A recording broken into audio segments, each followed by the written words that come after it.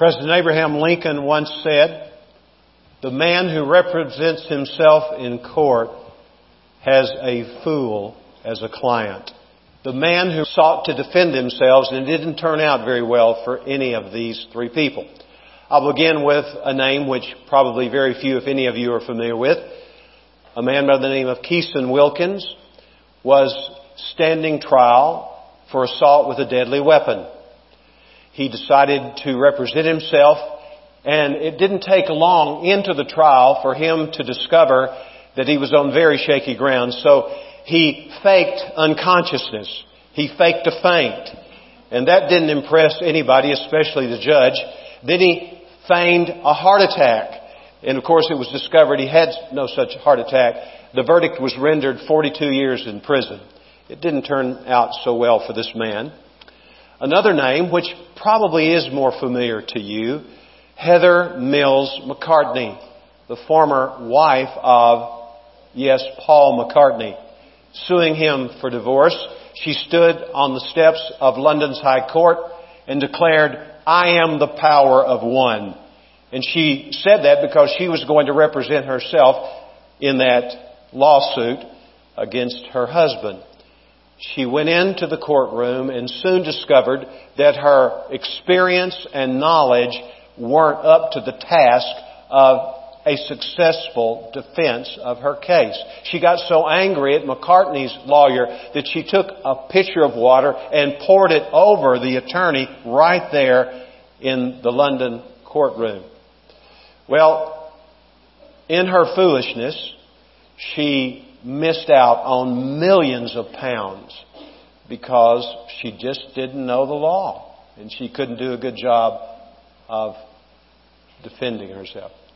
The last is a person whom you know perhaps by his nickname. He was the underwear bomber.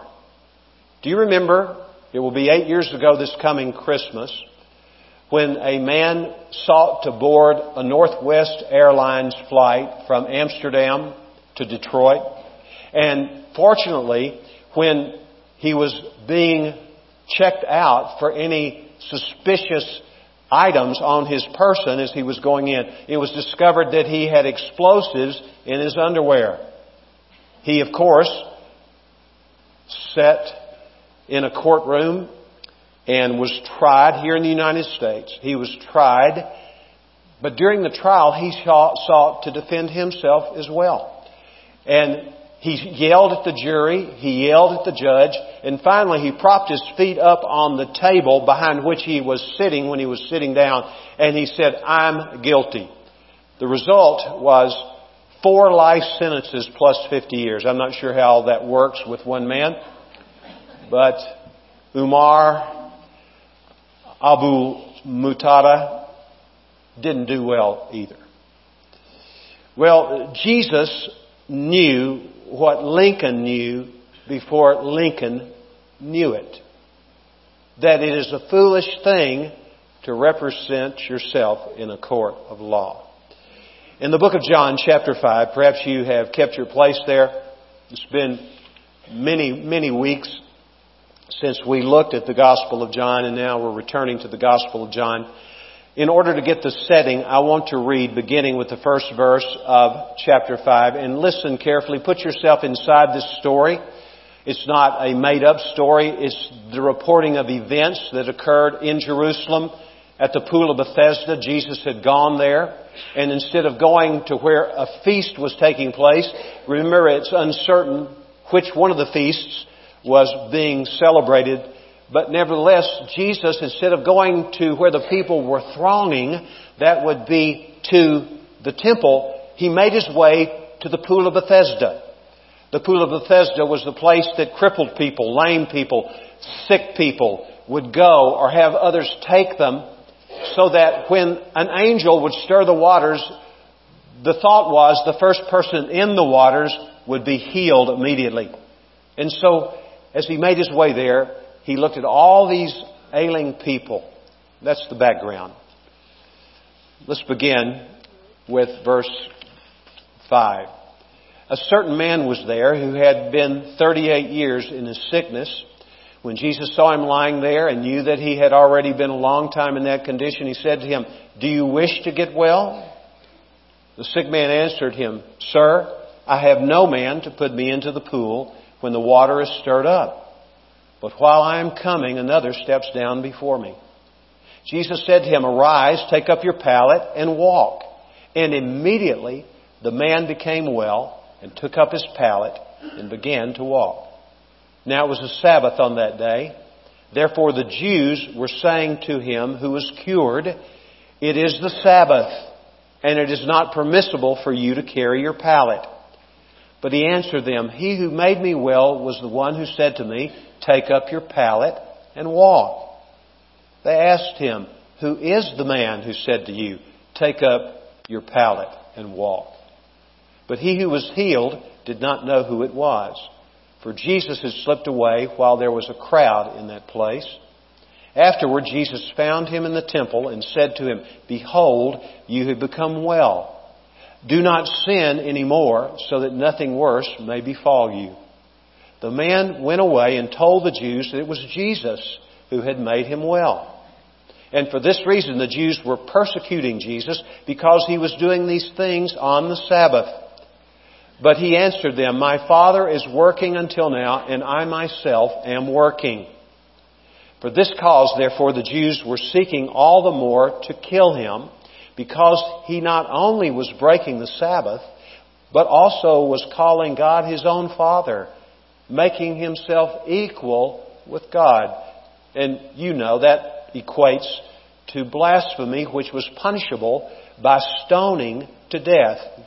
Look at what the Scripture says then in verse 19. Jesus therefore answered and was saying to them, "Truly, truly, I say to you, the Son can do nothing of Himself, unless it is something He sees the Father doing. For whatever the Father does, these things the Son also does in like manner." When the Gospel writer John introduces verse 19, and he says, Jesus therefore answered and was saying to these detractors, these enemies of His, the word translated answered is a word which was borrowed from the courtroom. And it spoke of someone giving a defense to those who were accusing that individual in a courtroom. Now, let's go to our text this morning and notice the witnesses for the defense in this trial of Jesus. Jesus says in verse 31, "If I alone bear witness to myself, my testimony is not true." That's almost impossible to believe. What is Jesus saying? He's saying, my testimony needs corroboration. It needs support from others. My testimony about myself alone will not stand the test of credibility. Now that's hard to imagine, because who is Jesus? Jesus is God become man. That is the message of the book of John in large measure.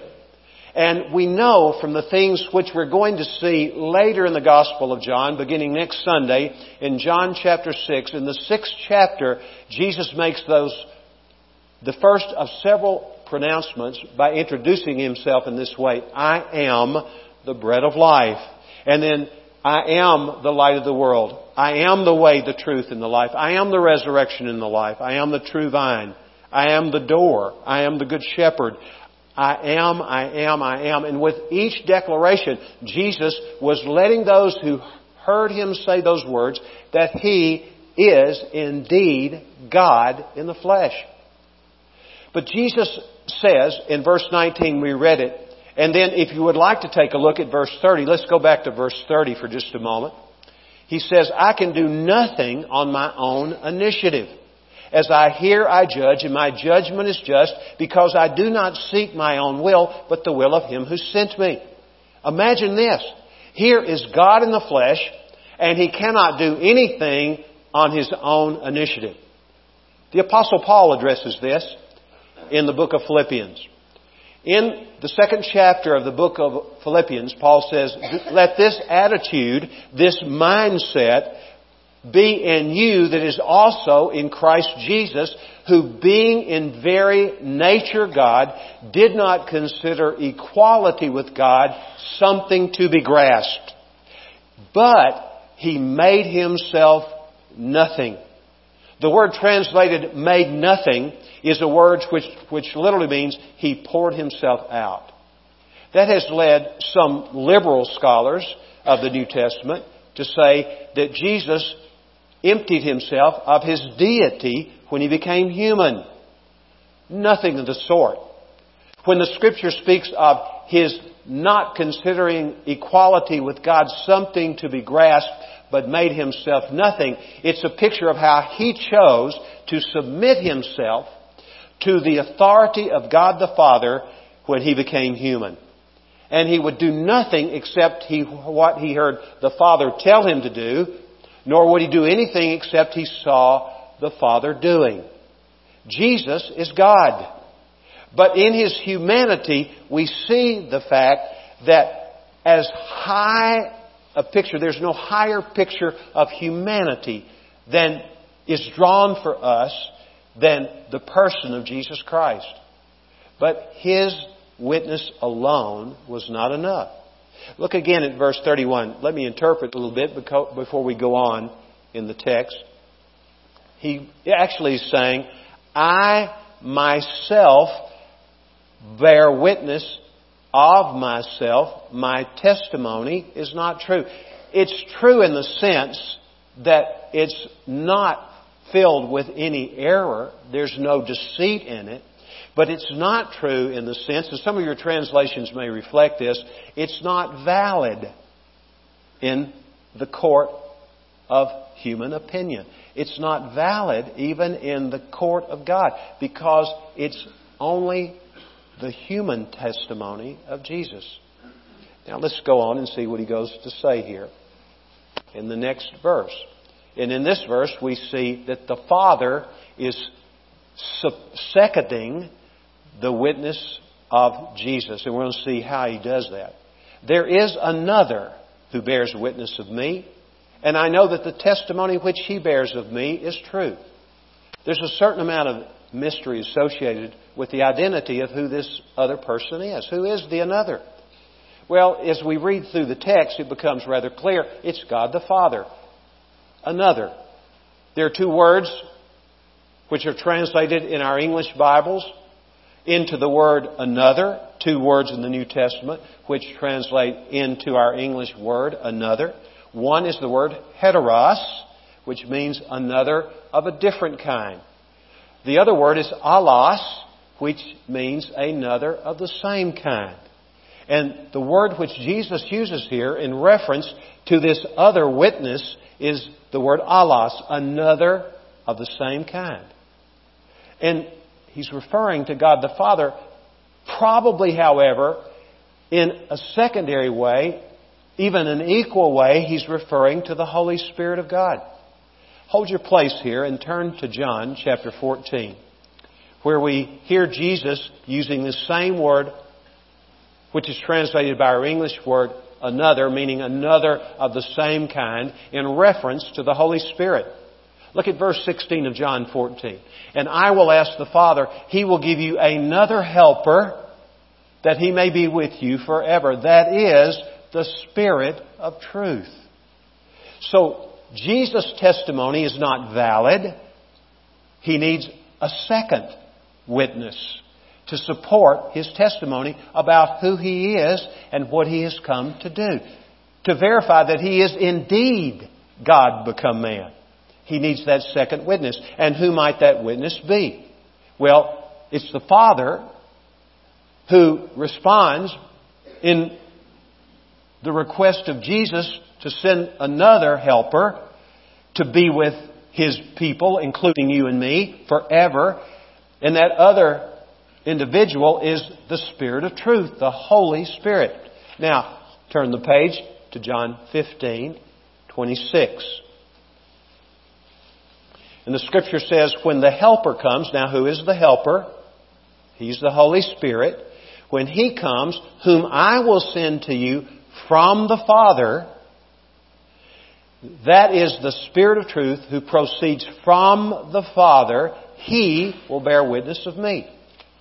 So who is this second witness that validates the deity and humanity of Christ mixed into one person, fully God, fully man, the Savior of the world?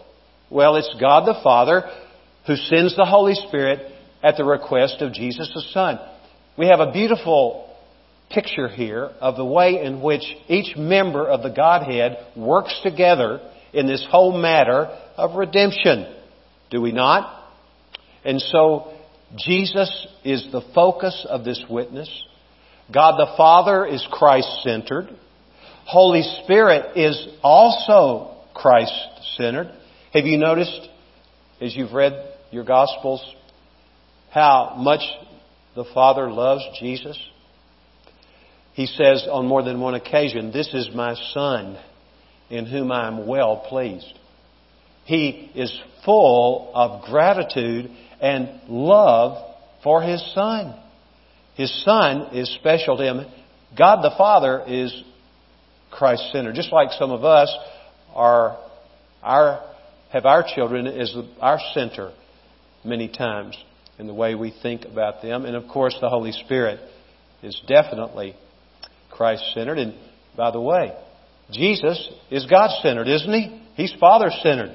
How do we know that? Well, He said, we've seen it already in verse 19, He can't do anything except what He hears the Father saying. In verse 30, He doesn't take any initiative without the impetus of the will of God being spoken to Him by the Father. He does what the Father does, and He says what the Father says. So we see that the Holy Spirit is the specialist in witnessing, and the Father has sent the Spirit for that person. When Jesus Christ gives His self-witness, it's always accompanied by the Spirit's witness. Now let's move from the realm of the theoretical to the realm of the practical here. And when I say theoretical, this is not just somebody's idea. It's the truth. But let's take it out of the academic or ivory tower setting and see, how does this relate to us as people who know the Lord and follow the Lord? How does this work when we find ourselves in a position to witness? This is exactly how it works. Jesus has the Spirit everywhere He goes, validating His witness. And we have been called to be witnesses.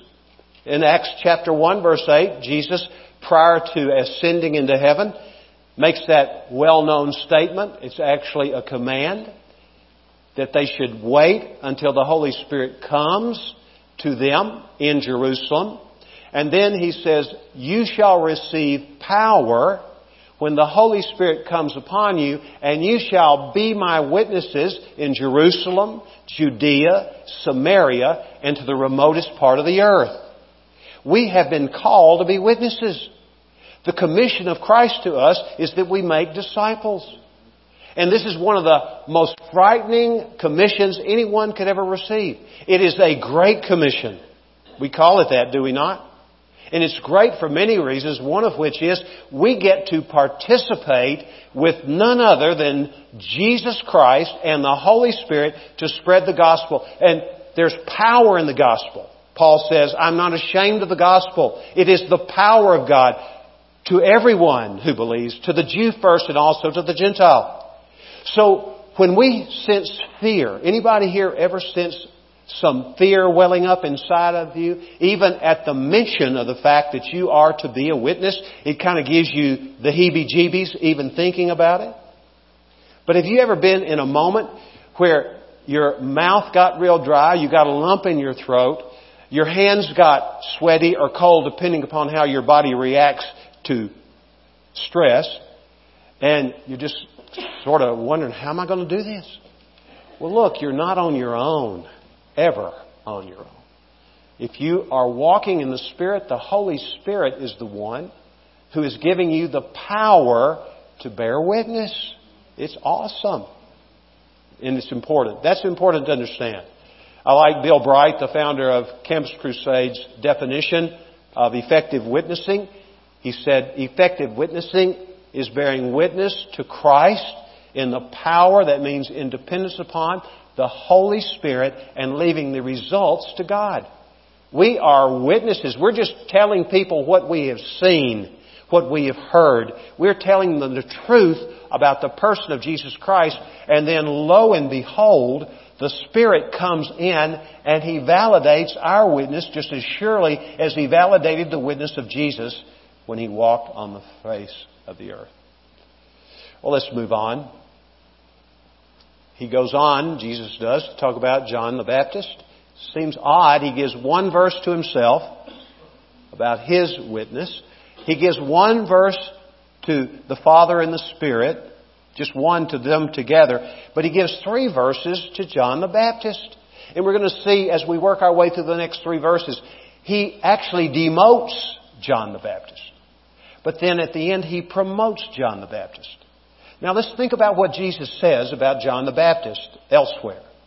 He says, of men born of woman, none is greater than John the Baptist. No higher recommendation has ever been given to any other human being than that which Jesus gave to John the Baptist. Yet look what he says about John here in verse 33. You have sent to John. These very people who were putting Jesus on trial.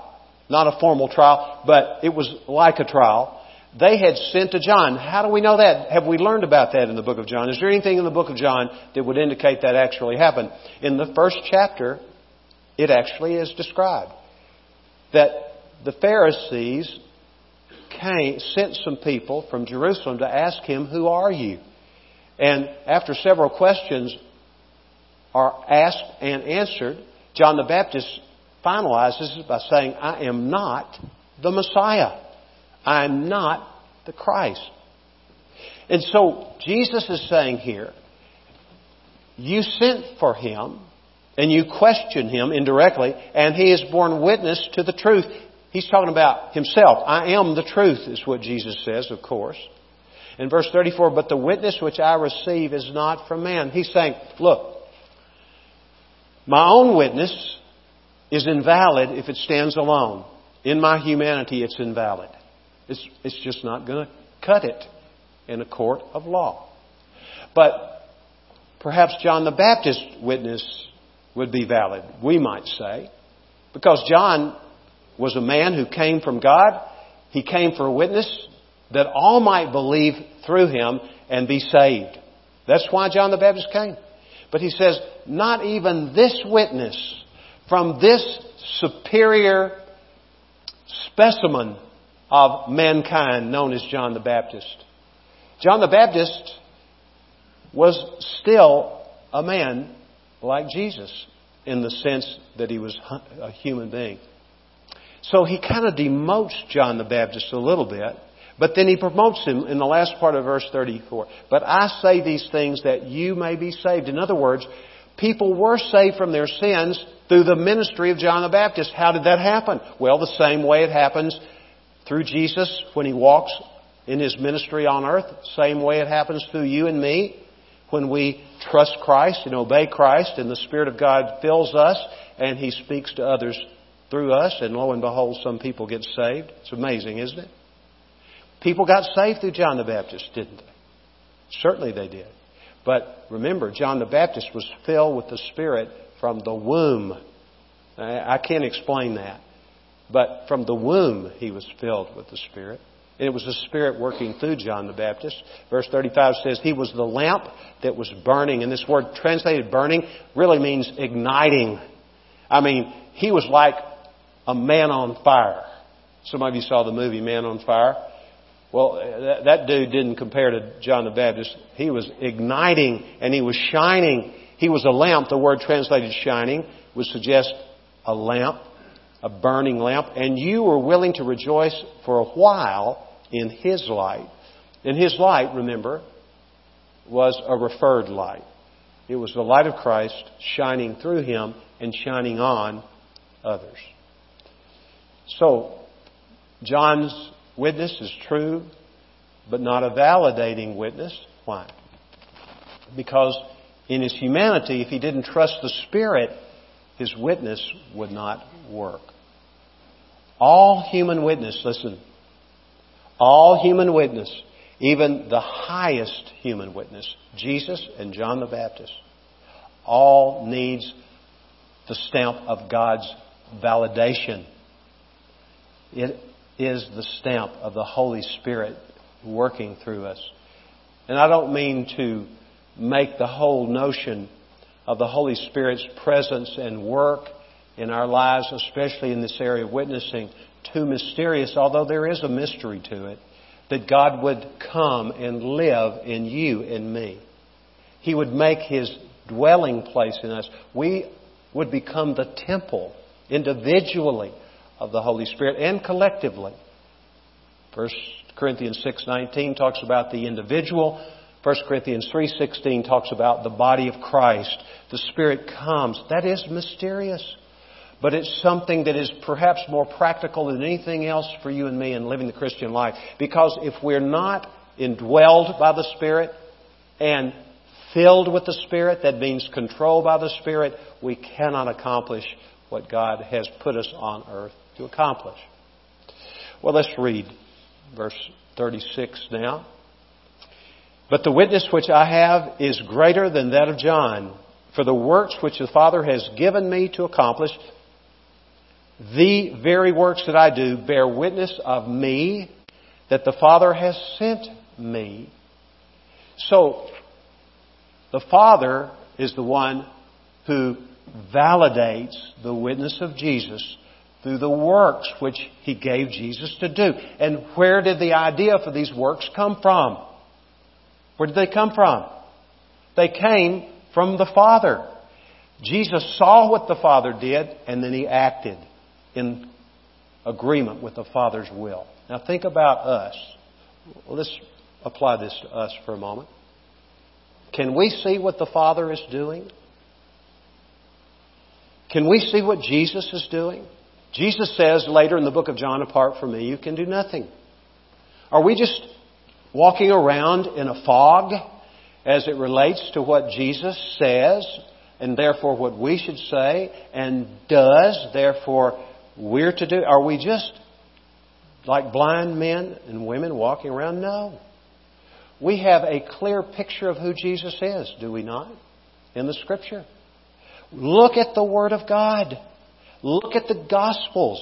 The next time you read through the Gospels, read it with this in mind. Lord, show me what you did and what you consequently are still doing. Because you're the same today as you were yesterday. You'll be the same tomorrow as you were today. Lord, show me. And it's there. And we are to imitate Christ, is what the Bible says. We are to watch Him, and we are to do what He has done. We're to follow Him. That's the call to being a disciple of the Lord Jesus Christ. The Father's superior witness to Jesus is in the works which He gave Jesus to do. So we're grateful for the witness of the Father. Here's the last witness of the Father. It's His special witness to Jesus through the Scriptures. Verses 37 through 40. And the Father who sent me, He has borne witness of me. Remember, how did He bear witness of Him? How does He bear witness of Him? And earlier when He says, He bears witness of me, in verse 32 He says it 2 times. Each time it's a present tense verb, which means He keeps on bearing witness. Jesus Christ is having witness borne to Him now in this place by the Spirit of God. As we look at the Word of God, God has given us His Word, and the Holy Spirit is the one who wrote the Bible through people. And He's also the one who explains the Bible to us. And the Bible is God's way of communicating who He is, namely who Jesus is, and if we've seen Jesus, who have we seen? We have seen the Father. So, in verse 37, looking again, I'm going to read this again. And the Father who sent me has borne witness of me. You have neither heard His voice at any time, nor seen His form. Now let me stop here just a moment. Had anyone in times past heard the voice of God? Well, I'll just choose Moses as an example. We don't need to go there, but it's clear Moses heard the voice of God. He's not the only one. He heard the voice. Elijah was another one who heard the voice. Had anyone seen the form? The Bible says no man has seen God at any time. Had anyone seen God? Well, Jacob wrestled with God. It was dark. He probably could see the outline of this form. He wrestled with the angel of the Lord, probably a Christophany, that means a pre-incarnate visit of Christ. And he wrestled on the shore of the river Jabbok. And of course, no man or no woman who wrestles with God ever wins. It's foolish, isn't it? But all of us have done it, probably. But we always lose, but it's the great loss. In losing, we win. It's the only way we win. Whoever wishes to save his life shall lose it. But whoever loses his life for my sake and the gospel, he shall save it. That's what Jesus says, and it's so true. Verse 38, and you do not have His word abiding in you, for you do not believe Him whom He sent. In other words, you don't believe me. Listen to this. If you and I have believed the Father's witness by the Spirit to the person of Jesus Christ, that He is the only begotten Son of God, and whoever believes in Him in the sense of entrusting oneself lock, stock, and barrel, trusting, if you and I have trusted ourselves to Jesus, the result is that His Word abides in us now. He lives in us, and His truth is in us. We have the mind of Christ. Verse 39 says, you search the Scriptures because you think that in them you have eternal life. And by the way, this verb form in translated you search is identical to the imperative mood. That means a command. It could be translated, search the Scriptures. Jesus was getting on their case, perhaps. Search the Scriptures because you think that in them you have eternal life. And it is these that bear witness of me. And you are unwilling to come to me that you may have life. Life is found in Jesus alone. Do you have eternal life? Do you have what Jesus describes as the abundant life later in the book of John? Do you have a life that's not upset and unsettled by the troubles which surround you? A life that can be a steady life because it's not your life actually. It's His life in you. It's Christ in you, the hope of glory. That's what enables us to not crater in this life. Here was the life. Here was the truth embodied in Christ right under the noses of Israel's leaders. Right before their eyes He was there, and they were missing it. Why? Because the Spirit of God had not opened their eyes. Jesus had not opened their eyes. And He does not open everyone's eyes to who He is. He actually closes some people's eyes. Don't ask me why, but it's what Jesus Himself says. And it's what the Scriptures tell us in other places. But for those of us who have had our eyes open to who Jesus Christ is, He is fully human. He is fully God. He is our Savior. He is the only way to know the Father. It's through Jesus. What a huge blessing. We have great things to be grateful for today and every day, not just at Thanksgiving, but every day should be Thanksgiving for us, for the revelation of God to us in the person of Jesus Christ. And the Spirit of God gives us the Holy Scriptures. You have not seen Jesus in the flesh, nor have I. But we have seen Him. And in the Gospel of John, late in the Gospel, there is another beatitude. Blessed are those who have not seen me and still believe in me. That's us. We are blessed immensely by the revelation of God to us, by the Spirit of God, in the person of our Lord Jesus Christ. As an aside, very quickly, there are two ways to read the Bible. The right way is to know that the Bible, all of it, and when he says you search the Scriptures that testify about me, he was talking about what we call the Old Testament, the Hebrew Scriptures. The Hebrew Scriptures testify to the person of Jesus Christ. And the focus of our studying the Word of God is not to accumulate a lot of fascinating facts. It is rather to mine the Word of God like a prospector is mining some ground in hopes that that ground will turn up some precious metal or precious gem. And the thing we're mining for is the person of Jesus Christ. When you and I come to the Bible, we're mining for a deeper understanding of Jesus and a deeper affection for Him. And we want to see who He is, watch what He's doing, have ears to hear what He would say to us, and do what He says. And in so doing, we experience the abundant life. A life that's a fruitful life. The wrong way is to read the Bible for religious knowledge. To show it off. How much you know. How much I know. To be one up on somebody else, whether it's a believer or an unbeliever. It is true. Well, the big lesson for us is that effective witness to Christ is Spirit empowered. Divinely appointed.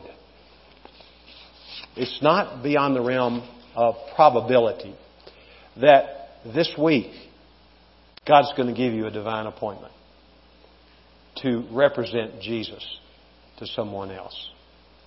He'll do it. And the thing that will make that encounter extraordinary will be your depending upon the Holy Spirit to speak through you. You may not know what you're going to say. You may not know how to say it. But if you will trust the Spirit of God, God will use you to speak truth into that person's life. In Matthew 10, 19 and 20, Jesus says, don't worry. He's talking about when His followers would come before the court. Don't worry what you'll say when you have to stand before the court. The Holy Spirit of my Father will give you the words to say in that moment. And you can be preaching the truth of the gospel and it fall flat because you're not depending on the Holy Spirit. I've done that way too many times. I've had a lot of opportunities. I've got a lot to answer for in that regard. I know how to share the gospel. I can do EE, I can do the bridge, I can do Camps Crusades for spiritual law. I mean, I can do a lot of things. Many times I've done different things and I didn't get very far into it and I knew, man, this is going nowhere. And I had to evaluate, and what I've discovered is many times has been because I'm depending on me. I'm not depending on the Lord to do it. But the Lord will use you in some of the most unusual places. Aiden, I think you were with me in Mombasa. In 2011, was it? We were there in 2011, and we were ministering to probably about 200 pastors there, trying to teach them some things the Lord had taught us about disciple making. And we had the last day we were there, we had the opportunity to go for a little leisurely activity. We went to a resort. We weren't staying in a resort, but we went to a resort. We had privileges to use their beachfront. And so we went in the pool. It was great. And then we went out to the beach, the Indian Ocean. And it's a hot ocean. I thought I was stepping into a hot tub when I got into the surf. It's incredibly hot. And two of the guys who were with us, Danny Arelia and Marcus Soto, had made commitments to Jesus, but they'd never been baptized. And they asked me, they said, Pastor, would you baptize us in the ocean today? I said, I will. So our little group gathered around. We walked out probably 100 yards because the tide was out. We walked out to get to a place where it was deep enough to baptize. And we had this beautiful experience of baptizing those brothers in Christ. It was awesome. As we walked back and we got to shore, we noticed there was a group of people who had gathered to watch. And this is one of the purposes of being baptized, by the way. It's to witness to what Christ has done in your life. And the people were there, and I decided to try to witness to them. And I asked the Lord, I said, Lord, I'm a little reluctant. You know that. I tend to be reluctant as a witness sometimes. So please overcome my reluctance and speak through me. And there was a camel there, which was for riding. Now, I didn't mount the camel. I'd had one bad experience in another nation, Egypt, to be precise, where I got on a camel and a guy led me like 100 yards away from the group I was with, and he wouldn't let me down until I gave him $20. It was unbelievable. But this was not the case. And so I used that camel who was kneeling there, used his saddle, I put my Bible on it, and I just began to share the gospel. And there were two young men in particular. One had withered legs. His name is Jackson. The other one was his friend. Lucky was his name. Obviously a nickname. We think it was a nickname. And really, Jackson, even though he was disabled, he was obviously the leader. And when I finished, I could tell those two young men were especially listening. And I said to them, does this make sense to you? They said, yes, it does. They were in their early 20s. I said, would you like to receive Jesus Christ as your Lord and Savior?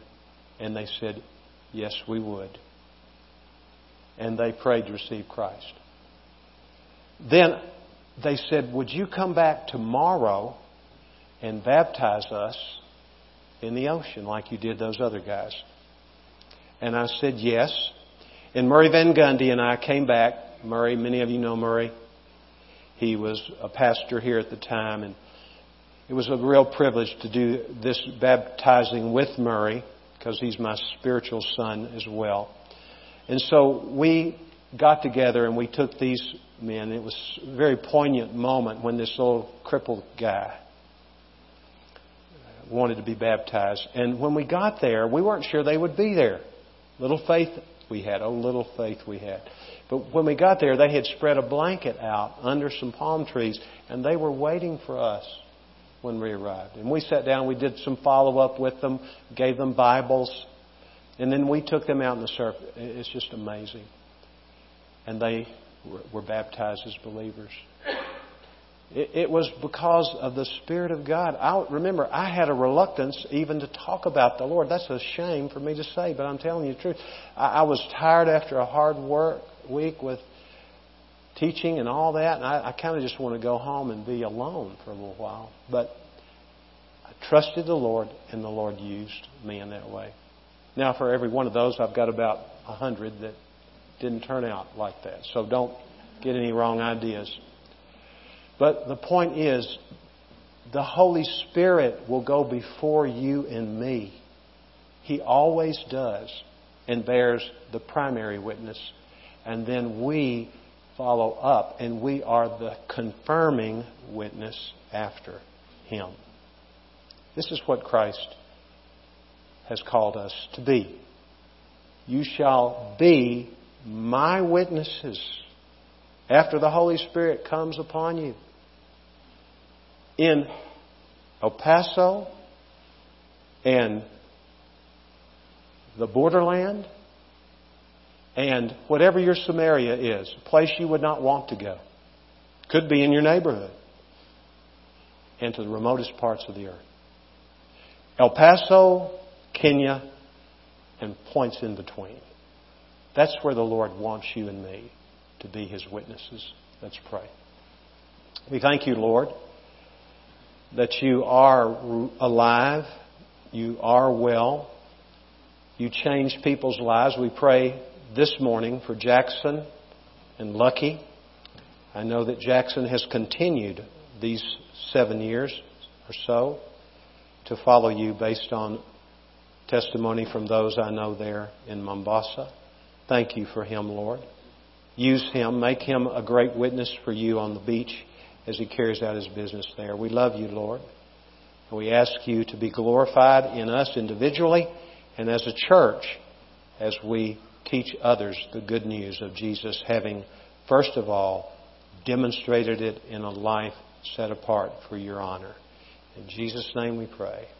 Amen. Amen. God bless you.